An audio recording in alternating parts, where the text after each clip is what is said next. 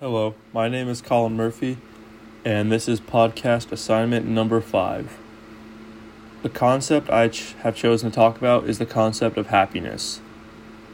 Happiness is described as an emotional state characterized by feelings of joy, satisfaction, and contentment. The bottom line is everybody's definition of happiness. That's just a universal definition used. And psychologists have kind of found 2 key components of happiness, just 2 of the many. One of them being balance of emotions, and the other being life satisfaction. The balance of emotions is, experiences both positively and negatively. They're trying to emphasize that the balance of those 2 is more important than the moods themselves, because you're not always going to be happy. It's just balancing those 2. Secondly, life satisfaction. That relates to how satisfied you are with your life in general and just different areas of your life, including relationship, works, and achievements.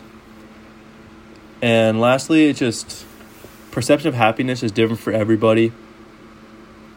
And it's really just what makes you happy and what you value is where your happiness comes from.